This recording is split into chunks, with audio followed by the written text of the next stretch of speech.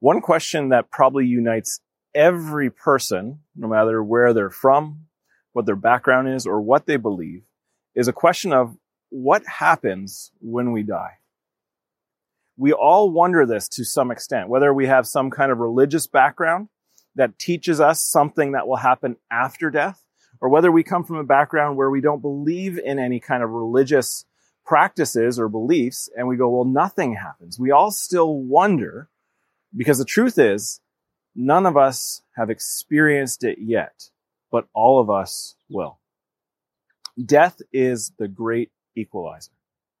The author of Ecclesiastes wrote in chapter 9 that all share a common destiny. The righteous, the wicked, the good and the bad, the clean and the unclean, those who offer sacrifices and those who do not. As it is with the good, so with the sinful, as with those who take oaths, so with those who are afraid to take them. The author of Ecclesiastes makes the point that everyone dies. It doesn't matter if they are someone who did everything right, had the right way of living, or chose to completely rebel and be completely wicked. It doesn't matter if they were considered good. It doesn't matter if they were considered bad.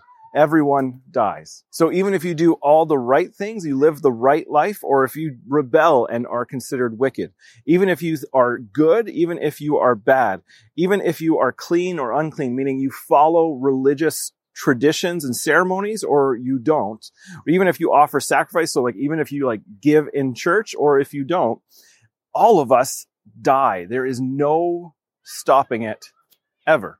We may try to prolong it, but we don't stop it. Everyone dies. Death is the great equalizer.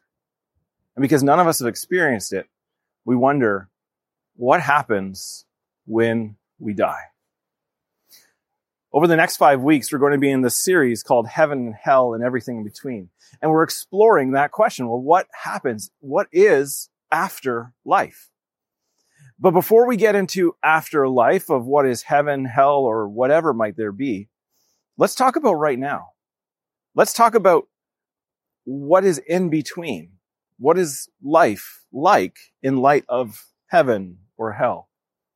So this week, I want to ask the question, does heaven ever come near? But first, should we answer is, well, how do we define heaven? So what is heaven? Or maybe rather, where is heaven? In week 5 of the series, we're going to talk more about heaven in particular, about what and where heaven may be. But for now, I want to go with this as a definition. Heaven is where God is. Heaven is where God is. So where God is present, that is heaven. And I know there might be a lot of questions around that, and you'll have to wait till week 5, but we'll tackle that more then. But let's think about that in the idea of the Bible. If heaven is where God is, what does that mean for us on earth? Well, as some of you are familiar, Genesis 1 is this creation poem. And then in Genesis 2 and 3, there's this narrative of these first peoples, Adam and Eve. And Adam and Eve live in this Garden of Eden. And God dwells with them. He walks with them in this garden. Heaven is where God is, and in that moment, heaven meets earth. So at the very beginning of our Bibles, those of us who are from a Jewish background or are Christians would say, well, God is with people on earth, but if heaven is where God is, that's where heaven is as well. And if you follow the story into Genesis 3, you know that the story didn't stay good with God and the people on earth in heaven.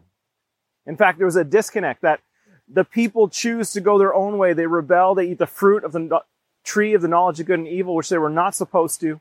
And God casts them out east of Eden, and the gates of Eden are closed. It says there are angels, cherubim, with flaming swords, not allowing people back to where God is, that spot of heaven on earth. And if we follow Scripture throughout, in particular the Old Testament, but also in the New Testament, we see how people are always trying to get back to Eden in some way. Get back to where God is. And throughout the Scriptures, there are these places or spaces where God is present with people, and it's like heaven meets earth. In Celtic spirituality, they call this thin places or thin spaces.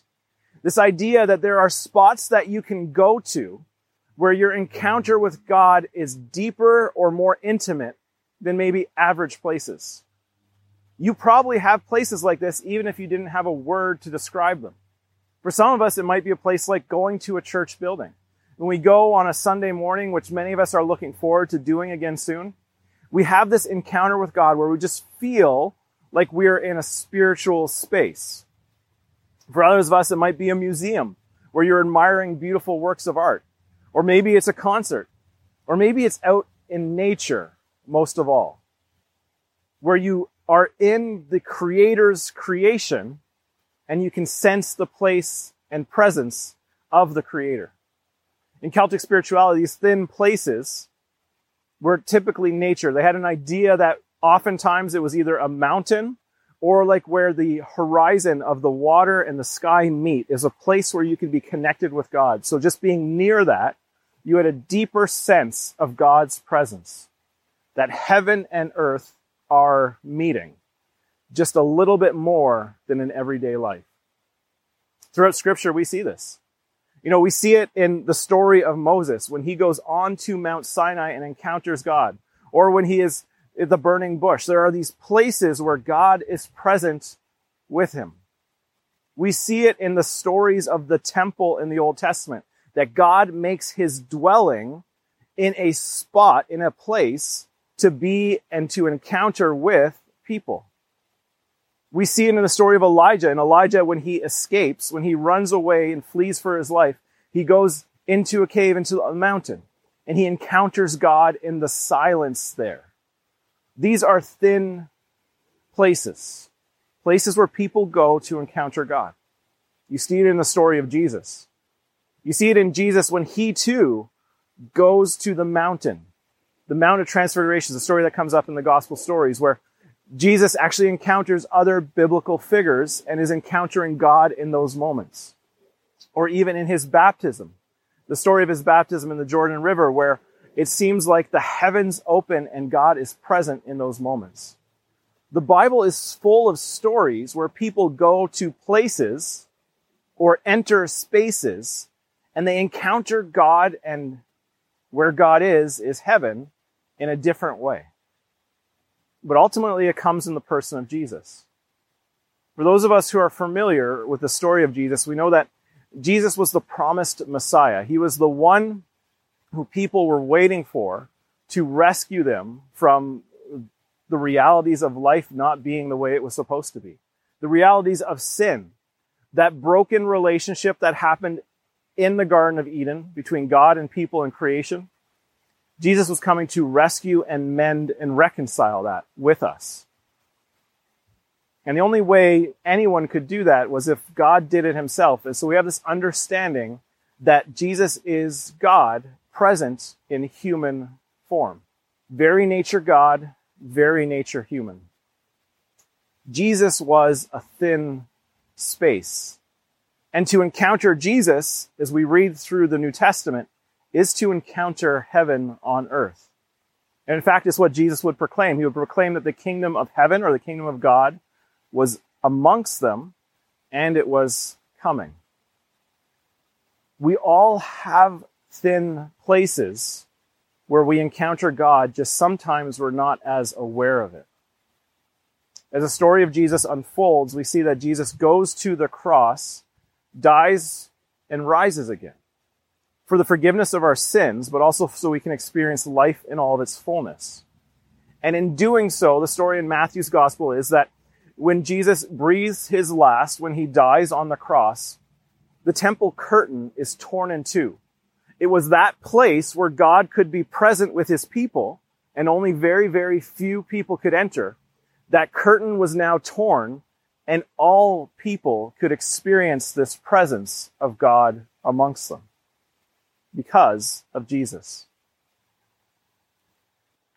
In 1 Corinthians chapter 3, Paul writes, "Don't you know that you yourselves are God's temple and that God's Spirit dwells in your midst. If anyone destroys God's temple, God will destroy the person. For God's temple is sacred, and you together are that temple. This is an amazing statement that Paul makes, that part of the work, part of what happened with Jesus' death and resurrection on the cross is that we now have the Holy Spirit present with us. It was Jesus' promise to us that he would not leave us, and he leaves us with God's presence in the Holy Spirit, that God is with his people always. And because he is with us, we in turn become the temple. That place where they understood, that's where God would dwell. That's where we'd encounter God. Now we are where people encounter God. We are a thin place for people. Just as Jesus was for others, we too can be for others. We can be where heaven meets earth for people. There is nowhere that you can go that God is not already there. We are continuously encountering thin spaces that we occupy, that his creation is occupying, and we can encounter him at any time and help be an encounter for other people. You are God's temple. You are a thin space where heaven meets earth. Heaven is where God is, and God is with you. There's nowhere that you can go that God has not been. So where are your thin places? Where are the places that you go to encounter that God who is already with you, but sometimes we're not fully aware of how close he is? Is it for you to go out in nature? Is it for you to go out maybe in your backyard like I am right now? Or maybe it's in the church building. Maybe it's in a crowded bus. We all have spaces and places where we encounter God differently than other places. For some of you, it might be your cottage or your vacation destinations. God is there because you can't go anywhere that God is not already been, because he is with you. Heaven and earth are continuously meeting because of the God who came to earth in Jesus. And there are spaces and places for you to continuously encounter that God. And as we don't know what will happen when we die, what we can know for today is while we live, we can live in a relationship with that God who came in the person of Jesus and wants to continuously encounter us daily. So where are your thin places? I want to encourage you this week to find them. Maybe for you, it is going for a walk in the woods. And you can spend your time in the woods praying. Maybe for you, it's when you garden. Maybe for you, it's on your deck in your cottage. Wherever you find those thin places where it feels like God is ever so much closer to you than maybe when you're busy doing other things, go to that place this week. Spend time in that place. Encounter the God who wants to be with you and is with you. Take some time in those thin places this week. Let's pray. God, you are the God who encounters us. The God who comes from heaven and brings heaven to us to meet us. And in meeting us, we are made alive. I pray that those of us who are listening to this now are experiencing that life you offer, that Jesus, you came and offered life in all of its fullness. I pray we come to know that to be real, and that to know that realness, to know that experience of fullness of life, we encounter you in the spaces and in the places where we can. Those thin places. Help us to go there this week, Holy Spirit, where we can meet you and know you. And I pray all of this in Jesus' name. Amen.